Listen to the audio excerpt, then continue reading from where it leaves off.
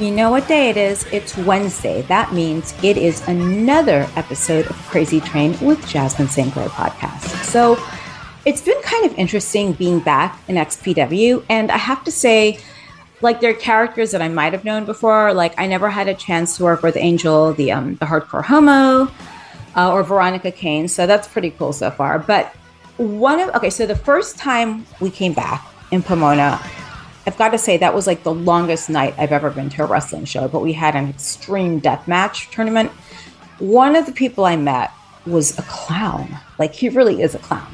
Like, I've never gotten high with a clown before, especially like a dirty clown. But anywho, I remember sitting there with Veronica Kane for the meet and greet. And thanks to those of you who did show up.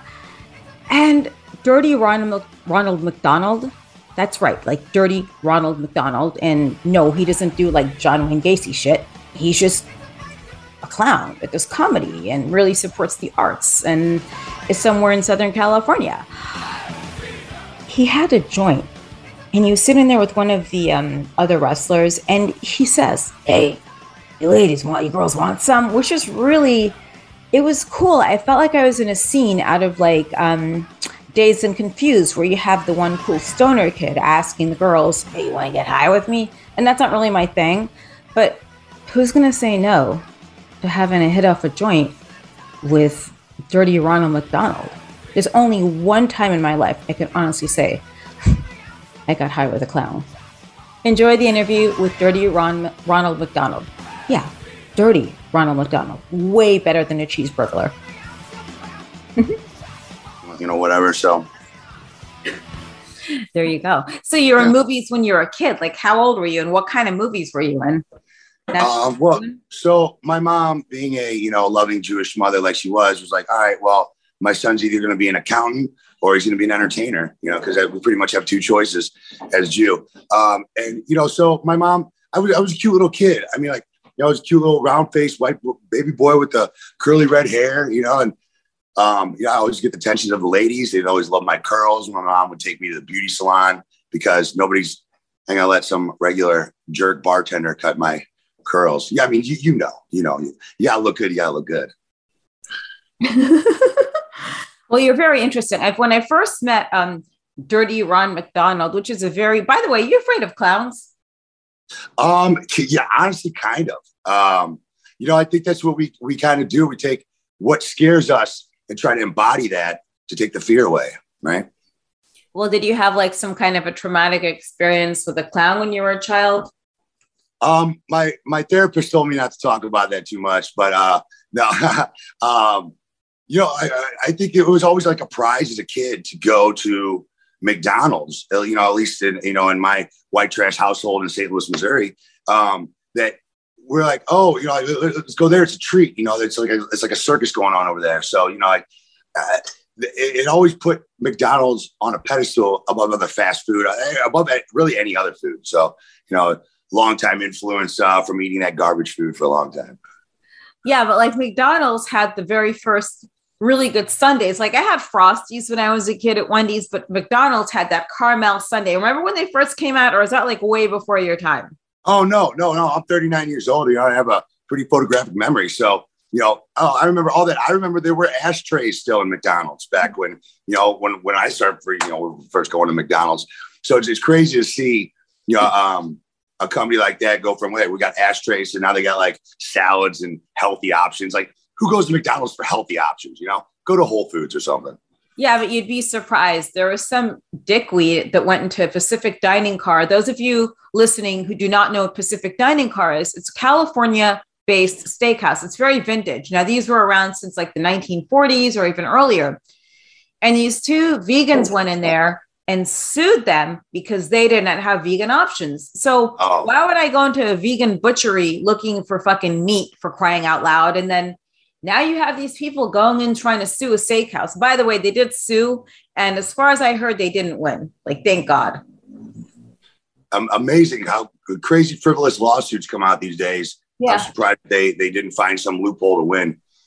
Everybody wants to be included in everything. And I thought that's what made things special, is that not everybody gets to be included in everything. It's not a bad thing. We're not trying to exclude people. But I mean, like, for instance, if you're not one of the most crazy, insane deathmatch type wrestlers with some attitude and personality, XPW doesn't need you. You know what I'm saying? Like it's not everybody gets to do everything. Yeah, I mean, it's insane. XPW is one of the, I think it's one of the most, it's an obscure wrestling league. I mean, it's like ECW wrestling on steroids for sure. And I remember when they first opened up, it was interesting watching it like evolve into what it is now. How did you even get into XPW wrestling? Was it just the gimmick? I mean, what was the whole thing? So, I started wrestling. I was doing backyard wrestling, 99, 2000, watching you on ECW pay-per-views. Crazy that I'm here now. But, loving deathmatch wrestling, because that's some of the first stuff I got is tape trading. I got some FMW, Onita exploding ring matches. I'd see some Big Japan where, you got like a scorpions and tank and stuff like that. So it was just like this stuff could, it shows that you're a little bit different. I mean, being an athletic base wrestler is one thing, and I wrestled in high school. And I got a good athletic base. Been an athlete, powerlifting for a long time. So, but deathmatch was always something that set itself apart. So when I got into wrestling at 15, 14, 15, 16, doing backyard, that's kind of what I saw. I was like, that's what I can do that other people can't do. I figured, to see deathmatch wrestling evolve to what it is now, it's kind of getting watered down. Because good deathmatch wrestling is done with a story. It's done well with a story, even though you're going out there and stabbing each other with shit. So in a long-winded effort to answer your question, last year, summer 2021, I did a big jump off of a roof. It was like a 22-foot high roof, perfect elbow from the roof right through a guy on a table. Scariest shit I've ever done. But right at that time, I guess, Rob Black was looking to get started back up again. And he's good friends with Kevin Kleinrock, Lucha, Mass Lucha or Mass Republic. And Ruben was like, hey, Kevin was like, hey, you need to check this Dirty Ron McDonald out. He's right up your alley. Rob hit me with a DM. First time we talked, I was like, I want to work with this guy for a long time. Anything that anybody has ever said bad about Rob Black, I'm sure it's true to them. But, he's a very passionate person. He's very willing to listen. He comes with good ideas, and the excitement and the excitement in the past really gets to know with Rob Black. He's always excited. I mean, maybe it's probably not just me, but like he's always full of energy, I mean, that's Rob. I remember from the very first day when he started the company, like I didn't know what was going on exactly. I knew that they were starting something, but by that time I was, I'd already worked for ECW, but I just remember my first time meeting the Dirty Ron McDonald. We're sitting there at the first XPW show in Pomona, the Rebirth show. And all of a sudden, I mean, he did a very polite thing that reminds me out of a scene, maybe out of like Dazed and Confused. I'm sitting there with Veronica Kane and he's like, hey, do you ladies want some? And he offers us like a joint. I said yes, because I just had to, just for the sake of thing I did. Besides, I'm afraid of clowns too. But moving. Hopefully I can lighten that up for you, Jazz. You did. You did. I mean, I'm not really afraid of clowns completely. I don't know if I don't really have childhood trauma from it or anything like that.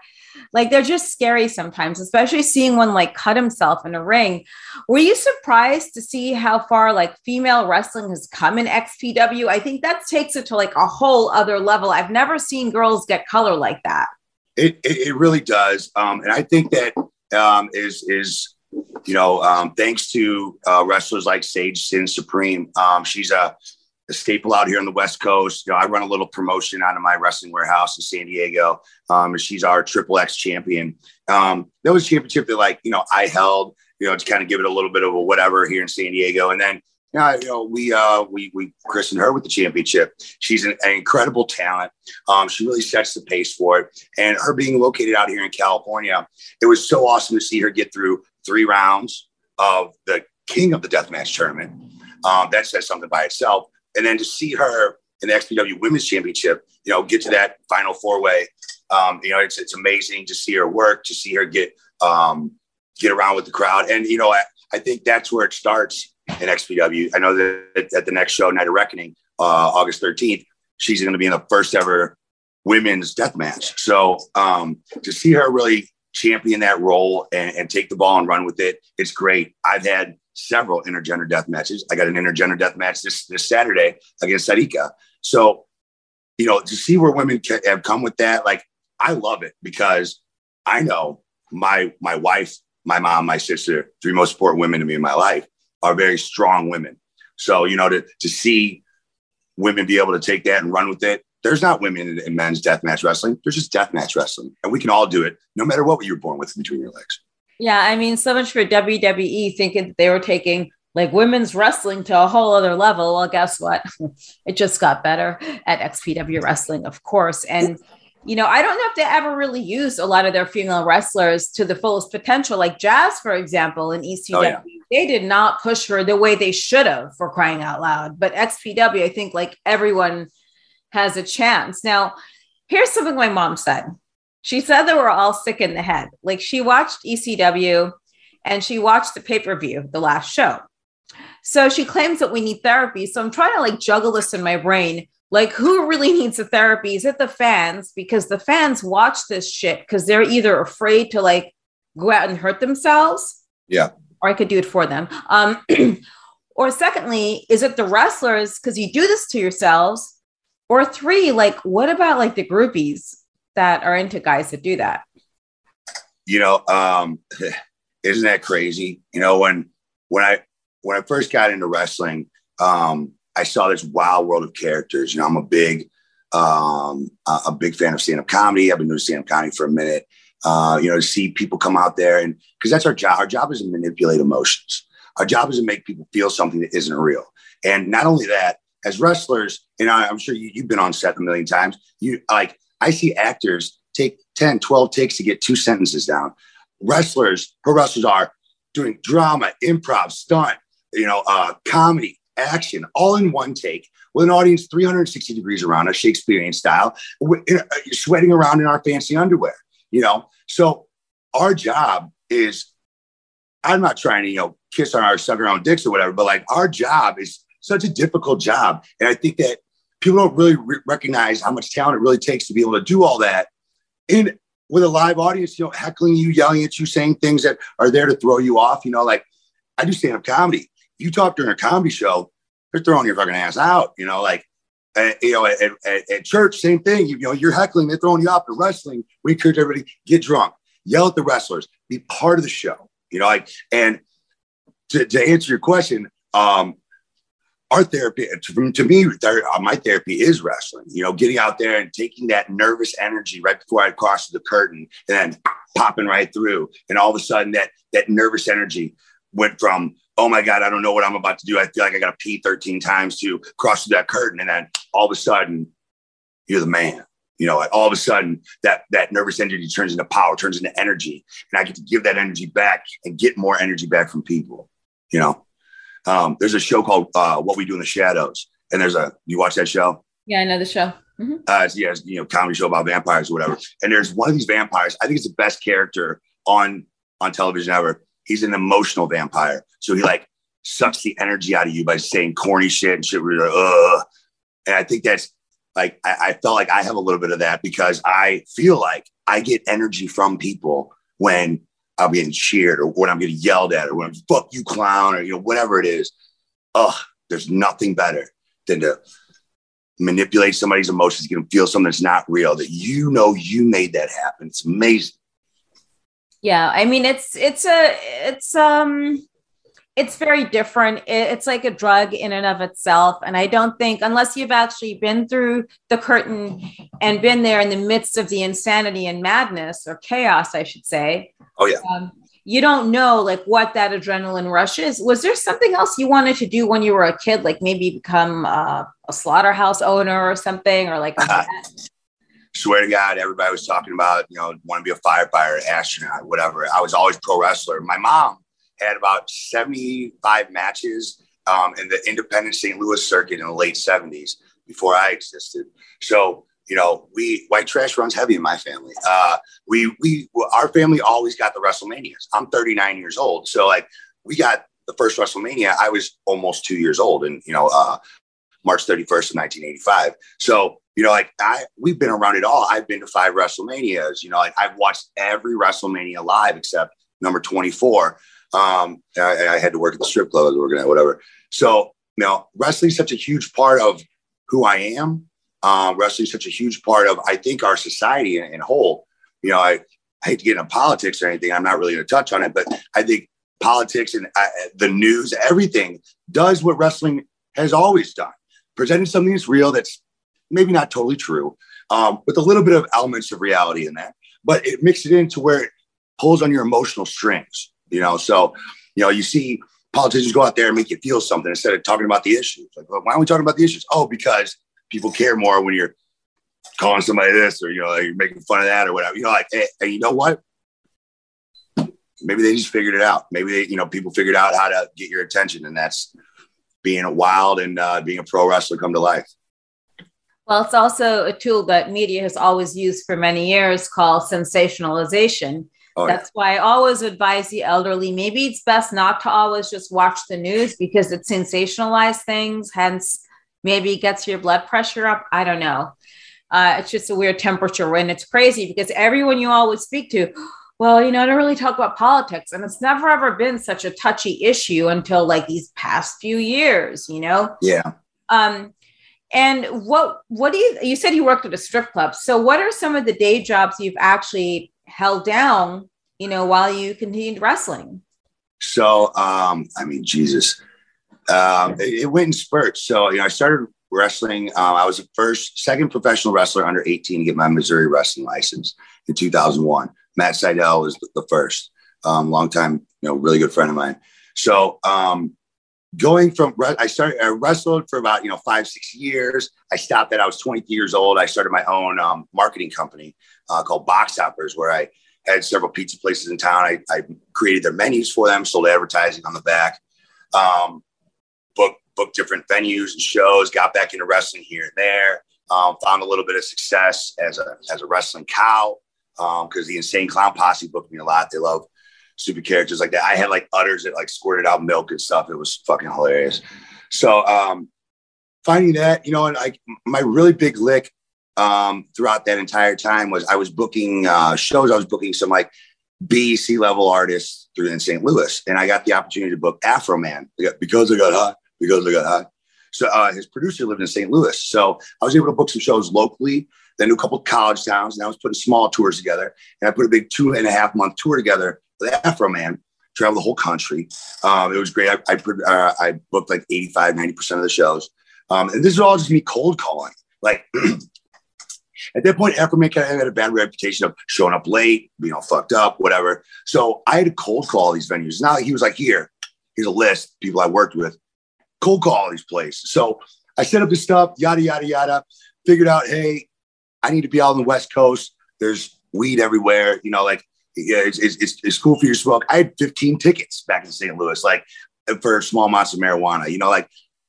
I use this instead of pain pills. You know what I'm saying? So, like getting back out to the West Coast. Like I've worked all sorts of jobs, strip club, head of promotions in nightclubs, but they were never really real jobs.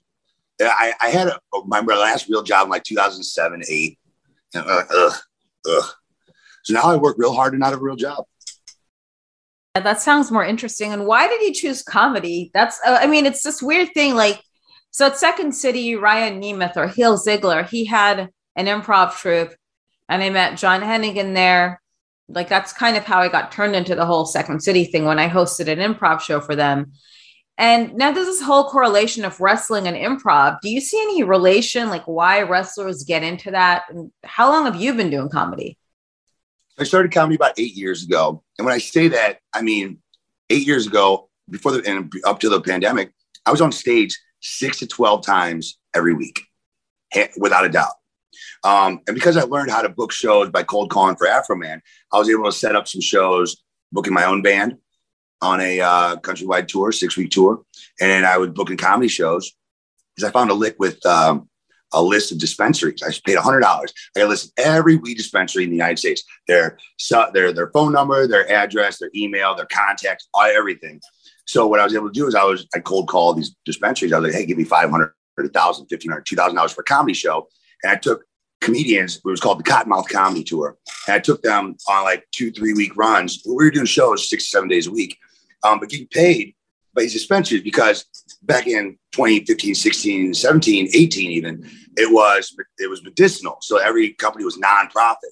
So I knew they had to spend that money, you know. So I was like, hey, why don't you give it to me? I'll come bring some hilarious stoner comics. We'll have a good fucking time. So I started comedy, though, to supplement wrestling. There's a lot of similarities. It's all on you. You're the center of attention. You know, it's up to you to make people feel something or not, you know.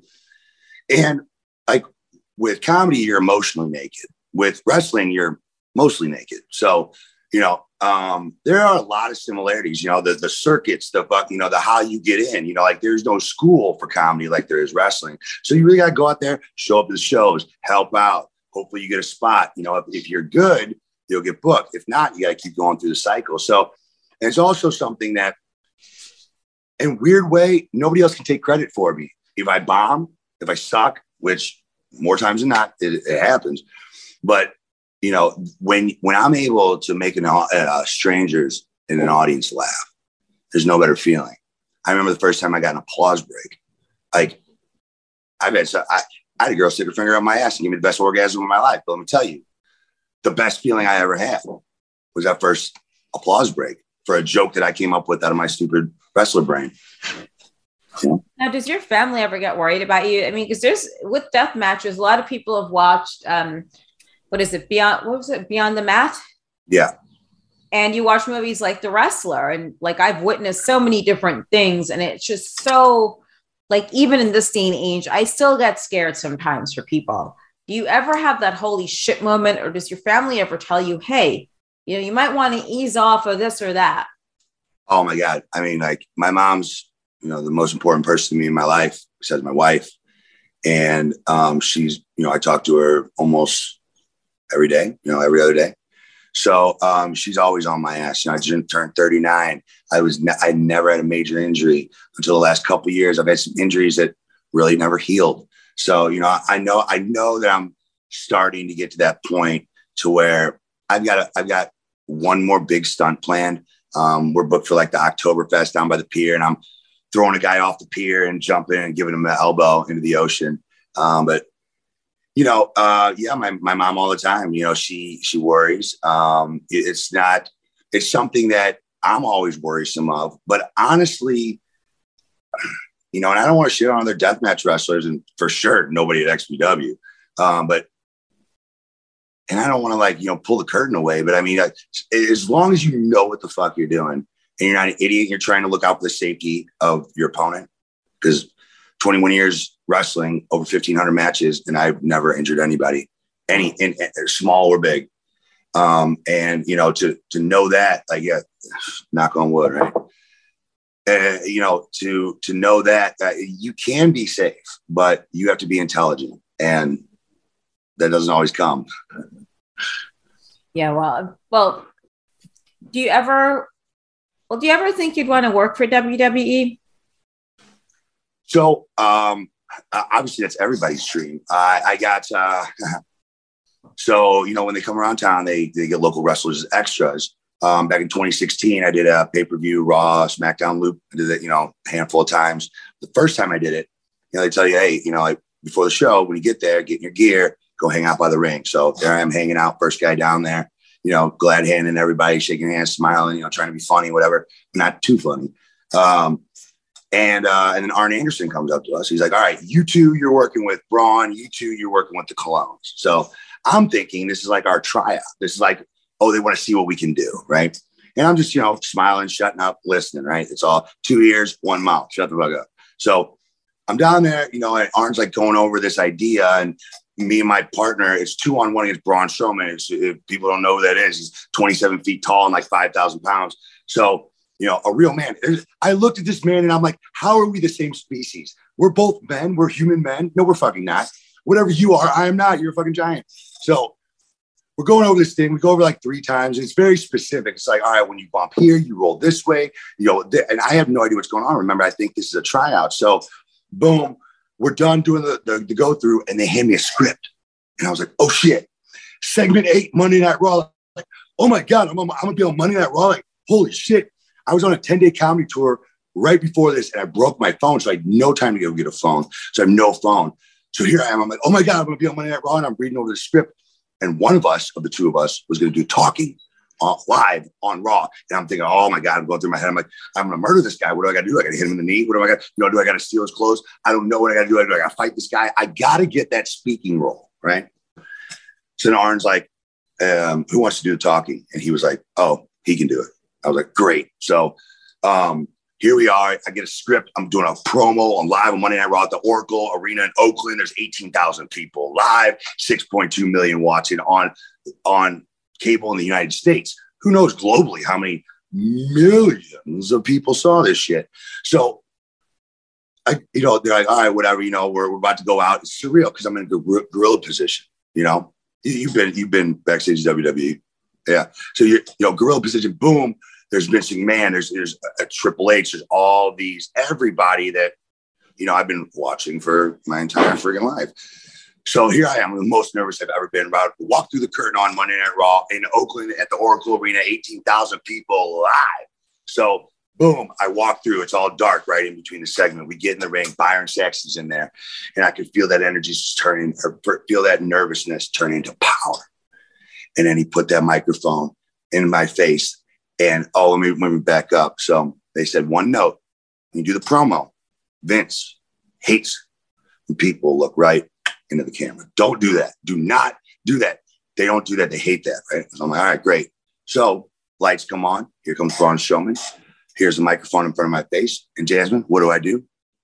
I look that motherfucker right in the camera, right? And I'm just like doing all this and doing the Hulk Hogan and doing the Macho Man and doing the, and right here in Oaktown, fucking place popped. It was amazing. So anyway, we do the match, go backstage, walk through Gorilla. I got my head down, thank you guys, whatever, trying to be respectful. Go to changing area, and I'm coming back to Gorilla to watch the TV screen where all the other extras are. So I'm walking down this corridor, and there's like 40 people. It's a big, long corridor. It's in an arena, So here I go. I'm walking towards Gorilla, and at the end of the aisle, walking my way, who do I see? Yeah. Vince fucking McMahon, right? And I'm like, oh, this is going to be great. Like, oh my God, cool. Here I am walking. I'm like, I'm going to get to run into Vince. I don't have a camera. They told us not to be marks and take pictures.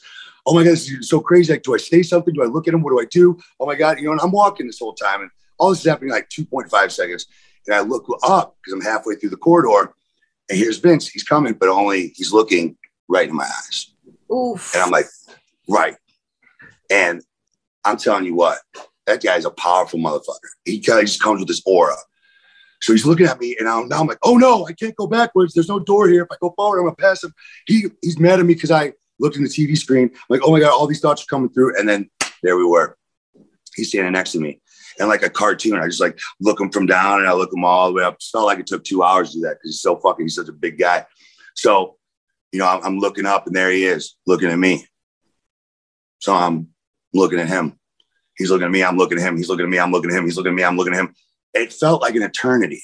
And then he takes his hand out and he goes, you did a great job tonight, son. You did a great job. Thank you so much. We really appreciate all your effort. You did a great job out there. Great job on the microphone, all that. And I was like, oh my God.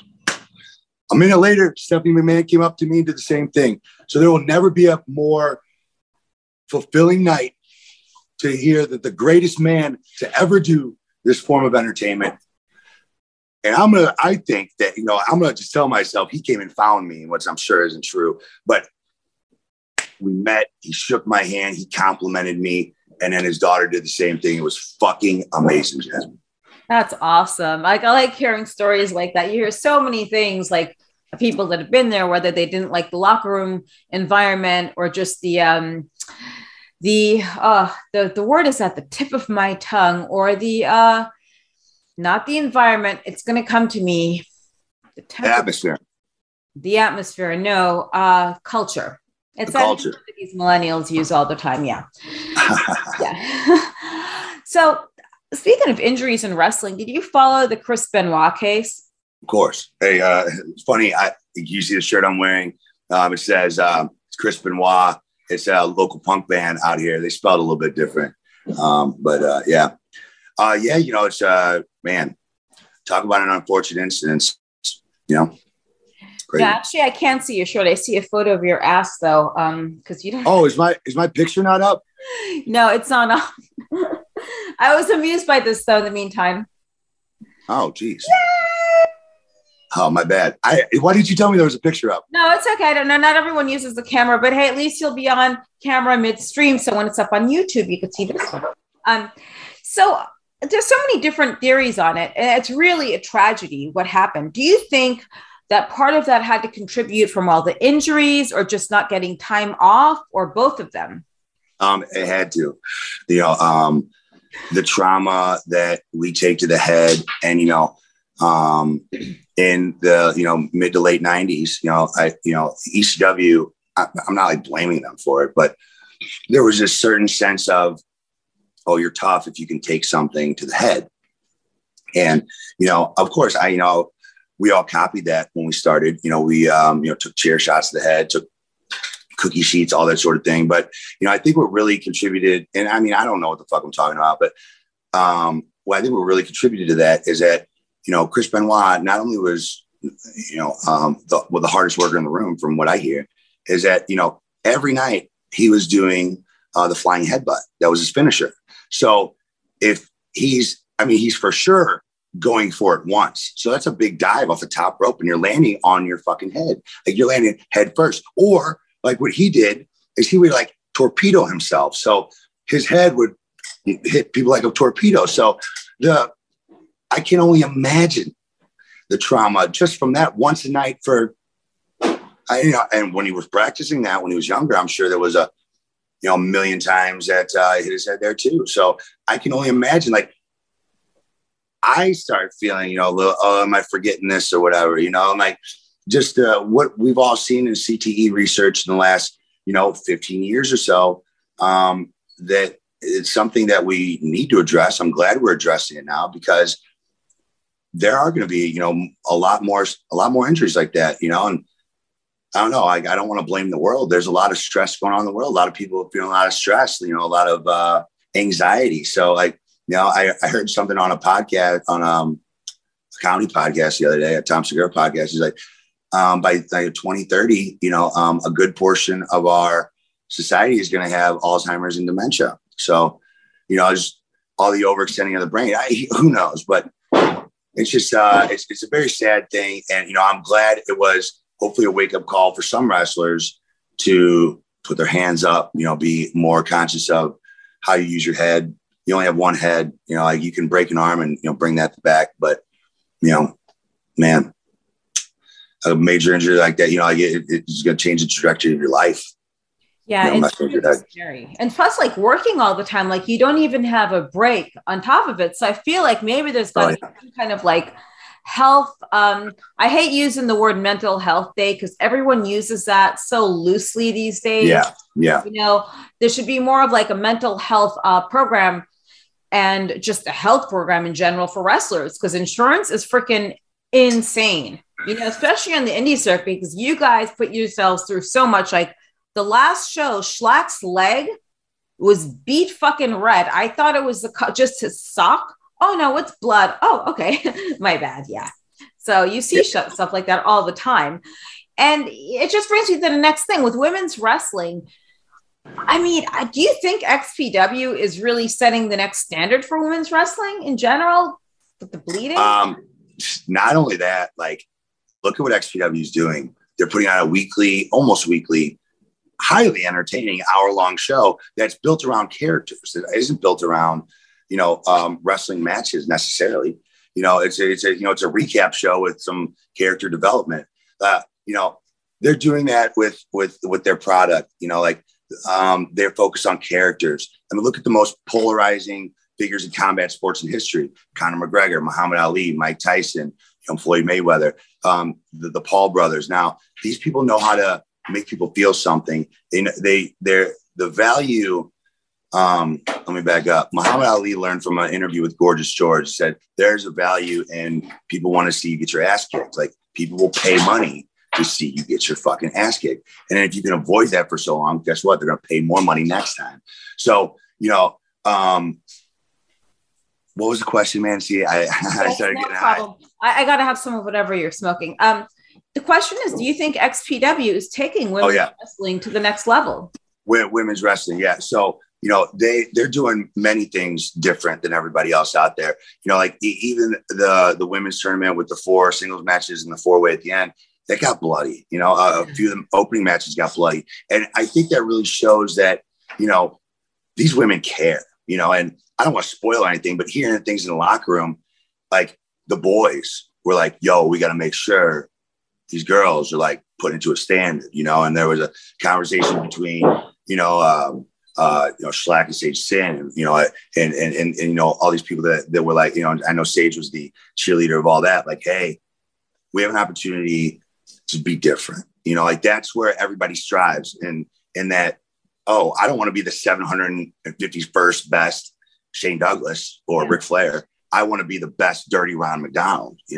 I want to go out there and, I want to be something different. I want to make you remember something. I mean, it all started really with me with, I had a whole lot of more hair when I first grew out this big old afro. It was the hair, then it was the bandana. Then I, added the fanny pack. Now my mustache is all big and crazy. Like I want to make sure you don't forget me once you met me.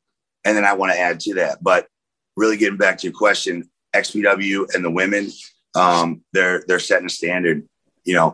They have 2 distinct, I don't want to say storylines, just stupid, but like it's 2 distinct paths for women on the show right now. It's the Sage Sin and the deathmatch stuff. It's Taya and the championship, and who knows what else is going to get added to the mix as XPW is really finding its feet, finding its groove.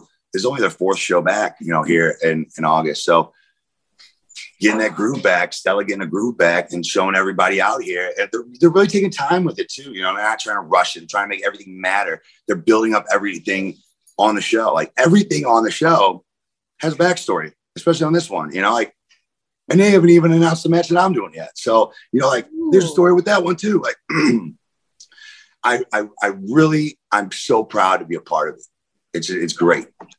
It's amazing. And I'm glad like he's brought back the whole like managers as well. Cause you don't get a lot of managers like you used to back in the day, like doing the cat fights or having the Singapore canes and whacking each other and just doing stuff. I feel as though so many companies have come up and, running a company was the biggest headache and just, why does that happen?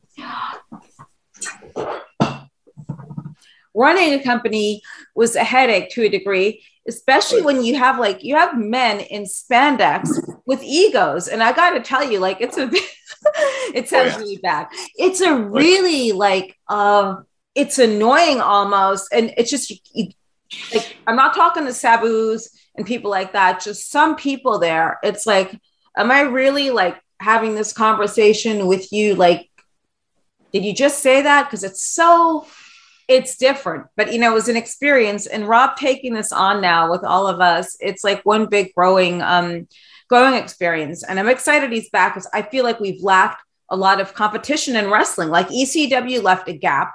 WWE buying it didn't exactly do it any justice whatsoever. Then you have Impact Wrestling, AEW. What are your thoughts on AEW? I don't think I've ever sat down and watched an entire episode, and I'm not hating on it. Here's what's great about wrestling now. Look at AEW, look at New Japan, look at Impact, look at, XPW, look at even other independents that are prominent out there. They all have something different to offer. Back in the day, 20, 25 years ago, you had wrestling. That's it. It was wrestling. And then there was the extreme version with ECW. But other than that, it was all just wrestling. So now there's different genres like music. There's hip hop, there's punk, there's rock, there's classic, there's country. There's all these different genres. There's athletic based, there's women based, there's character based, there's superhero based. People complain about WWE. Like, oh, I don't like it. Well, that's because it's not made for you. WWE is made for children. I happen to. It is. I mean, it's a product made for children. Like it is. AEW caters to the 18 to 35 demographic or whatever, the mid 40s demographic of wrestling fans. It does, I live out in Ocean Beach, San Diego, California, a town heavily influenced by punk rock. All the punk rockers are 40 and 50 years old because that's when that's who that's made for. And when I put on shows, and this is what I like about XPW too, is that you don't have to like wrestling or know what's going on to enjoy that show. You know, I've heard so many people my entire life, like, oh, I used to like wrestling when Stone Cold. I used to like wrestling when Ric Flair. I used to like wrestling when ECW. Well, I want to put on shows for those people. I want to put on shows for people that used to like wrestling, that are familiar with it, just want to go and have a good time. They want to sit there and watch two guys go and show every move in their arsenal and have them do a gazillion flips and shit like that. Like, that's fun. It's a fun part. But I mean, oversaturating something like that on any show is ugh. So, you know, AEW is not my taste, just like I don't like country music. So, you know, like it's for some people, it's not for me. You look like you could be related to Willie Nelson, or I don't know if it's the weed. I have no idea what it is. No, that's the country bumpkin white trash in me from St. Louis. Now you got the Jufro though. So I don't know about that. It's a very special, it's an acquired look for sure. Oh, no doubt. I'm going to make sure you're never going to forgive me. Well, yeah, no, you just don't offer women like marijuana at his show. No one does that. And just well, you know, I like to have some fun. I like that fun. Yeah, it's like, hey, you ladies want some? Yeah, okay, sure. We'll get high with the clown. It's perfectly fine.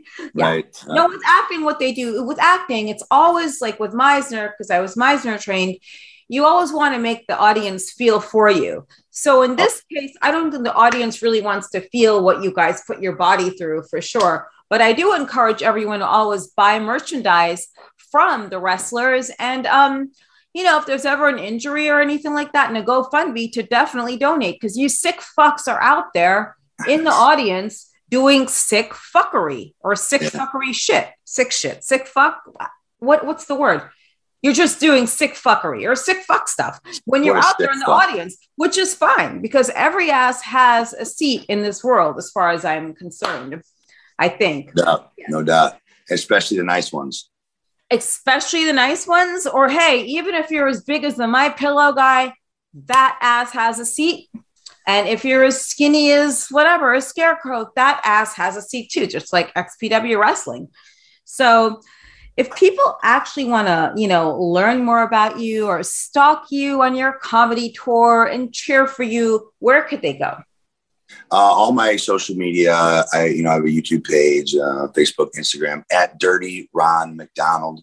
I run my independent wrestling promotion, Fist Combat, FISTCOMBAT TV, Fist Combat TV. It's a different take on wrestling. It's a show for people that want to go and have a good time. You know, we did weekly episodes for a while. Last year in 2021, we ran 45 live events. So, you know, it was almost one a week. We did 33 in 2019, right before the pandemic shut down. But we do our little festivals. We have our fun. You know, I put out a lot of my comedy clips and some wrestling stuff here and there. But, you know, I like to keep it fun. My wife and I have a very sexy wife that you met at the last show. You know, her and I do stand-up comedy together. I taught her how to wrestle. You know, we run our little venue together. So, you know, it's a match made in heaven. I'm a very lucky and fortunate person to be able to understand how valuable it is to be able to create your own path. I guess I'm kind of in line to be one of those guys like, oh, this was a 20-year overnight success. Like, I've been grinding out here. You know, I've been doing this stuff. I put out 3 comedy rock albums, 1 comedy rap album, and I'm working on my 2nd stand-up comedy album. So, you know, like, where I'm just out here doing it, trying to work real hard, not to have a real job. I mean, getting on a podcast with Jasmine St. Clair, like what a treat, you know? By the way, you look absolutely amazing. Oh, thank you. Absolutely amazing.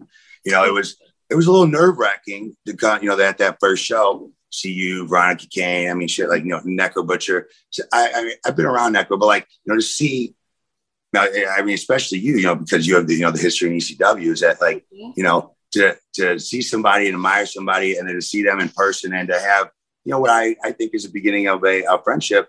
It's, you know, that is the coolest shit to me, you know, like I've got to work with Sabu a lot. I put a feature film together with Rob Van Dam. So, you know, like to get to work with a lot of my heroes and, you know, to know that now I'm accepted and respected by some of those people. It's the most amazing thing in the world. Not everybody's going to like me. Not everybody's going to like anybody.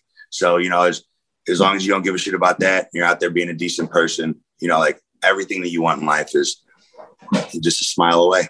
That's so sweet. Or a hit of a joint away sometimes. Oh, yeah. It depends how you present it to people and if you're cool or not. Actually, did you like Lenny Bruce growing up? Like, who did you listen to? I think Lenny Bruce was amazing, by the way. Lenny Bruce was quite an interesting character. Not only was he somebody that, used obscenities and was really breaking the law to get notoriety for himself, he was a very intelligent guy. I've seen some documentaries on him. He was calling the cops on himself. What? So, so he would get himself arrested by calling, there's a comedian on stage saying obscenities, hang up the phone, go on stage, tell his jokes, then get arrested. He called it on himself. I don't know if they happen all the time, but I know they happen quite a number of times. He understands showmanship, to be set on a different level. Like, I'm sure there were people out there saying fuck on stage. You couldn't say that back then. Yeah. For a long time, you couldn't say cunt on stage in America. But to see somebody like that, I listen to his stuff and, it's kind of preachy. There's not a whole lot of punchlines, but comedy is still a really new art form. Professional wrestling was really created in where it is in the early 1900s, so it's been around a long time. Baseball, the late 1800s. So, comedy really has only been getting really popping in the last 40 years or so, since HBO. And now with the platforms that are out there, man, it's amazing. But I grew up watching George Carlin. Carlin was amazing. Robin Williams was amazing. We had HBO, so anything that was on there. And then very quickly, the urban influence for comedy, Chris Rock, obviously Dave Chappelle, and to get into comedy, I got into it, and there was a segregated scene in St. Louis. There was a white scene and a black scene, and almost no white comics went to the black rooms because you was eating up like a motherfucker. My cousin and I went out, did comedy songs, did some stand up there, and they're a tough crowd. I'm not saying any color or race or anything like that. People that have been through shit in life are there to have a good time. They don't get offended. So, George Carlin definitely set the mark with that. And it was easy to see and learn from watching him. Comedy can be so much more than just jokes, social commentary, really getting a message out there, making people feel something, making people think something. That's interesting because, so the past, 4 years. So I have a one-woman show that obviously stopped before the pandemic. And then I did the show last year. Then I go back in September with it.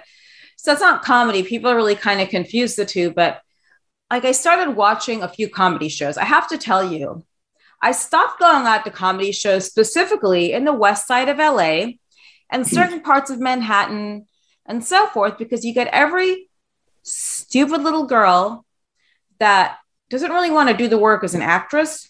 Oh, yeah. Or trying to be cool. And they get up there. Well, my uncle raped me. Then you go to the next person said, well, my uncle stuck his finger in my vagina and in my anus. It's all right. I highly doubt anyone fucking raped you because you're gross. Number one. Number two, right. You were boring. I would just stuff a raw chicken down your throat to shut you up. Right. And it's this whole thing where it just becomes so unpleasant. Then you got actors that probably don't really act or do anything to tell dick jokes because they probably have no dick. Now, right. Do you find a different temperature between comics, LA versus San Diego and other places? Comedy's a weird thing. In wrestling, to call yourself a wrestler, you have to go to school. In order to call yourself a doctor, you have to get a doctorate. To call yourself a comedian, all you got to do is go on stage one time. So, unfortunately that it is that, but sifting through the bullshit, the only way you're going to get anywhere is if you're funny. And if you're funny will get booked. So, it's really easy to get caught up in the comedy scene. It's really, easy to get caught up in their drama and the bullshit or even listening to shitty open mic comics, the worst. Right. So if what I learned quickly is I just want to surround myself with people that I respect, first of all. And second of all, I think, are funny, because what that's going to do is you're going to help each other. And then you're going to quickly grow out of that open mic stage where you're sitting there listening to shitty comics. You're going to know who's good and who you want to listen to. And, but you end up getting caught up in stupid.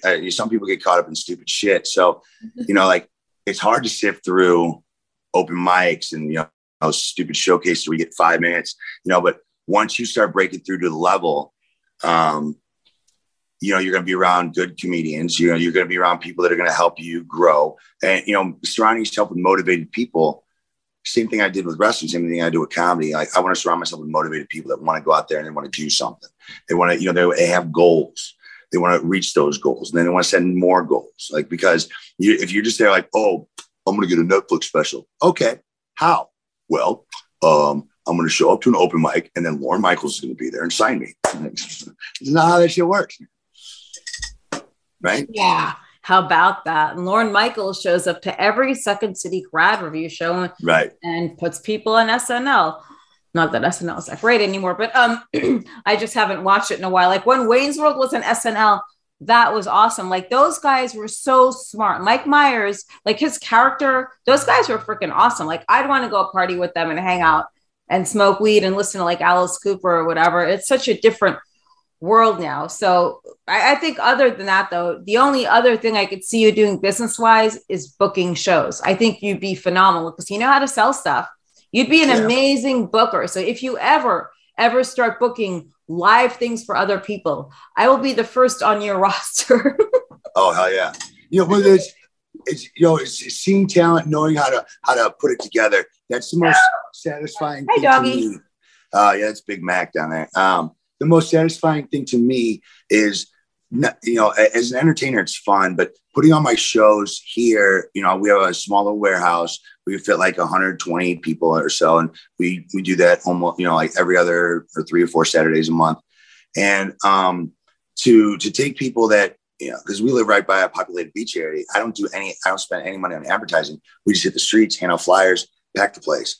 So to see people that woke up that day, didn't know they were going to go to wrestling. Then they go to a wrestling show and now they're regulars, taking pictures, tagging people on Instagram and all that stuff.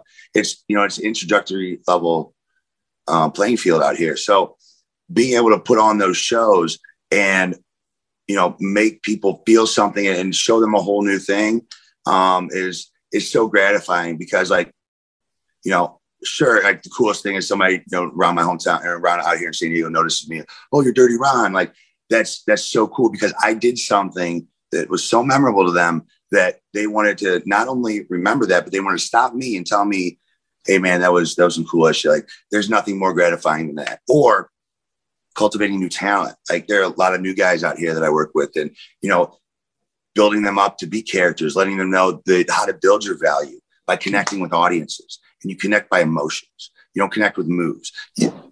Why do they want to see you do that move? Why do they want to see you do this? Like, why do you want to see Jasmine St. Clair versus some other, woman in wrestling? Well, like you have something unique to offer. And,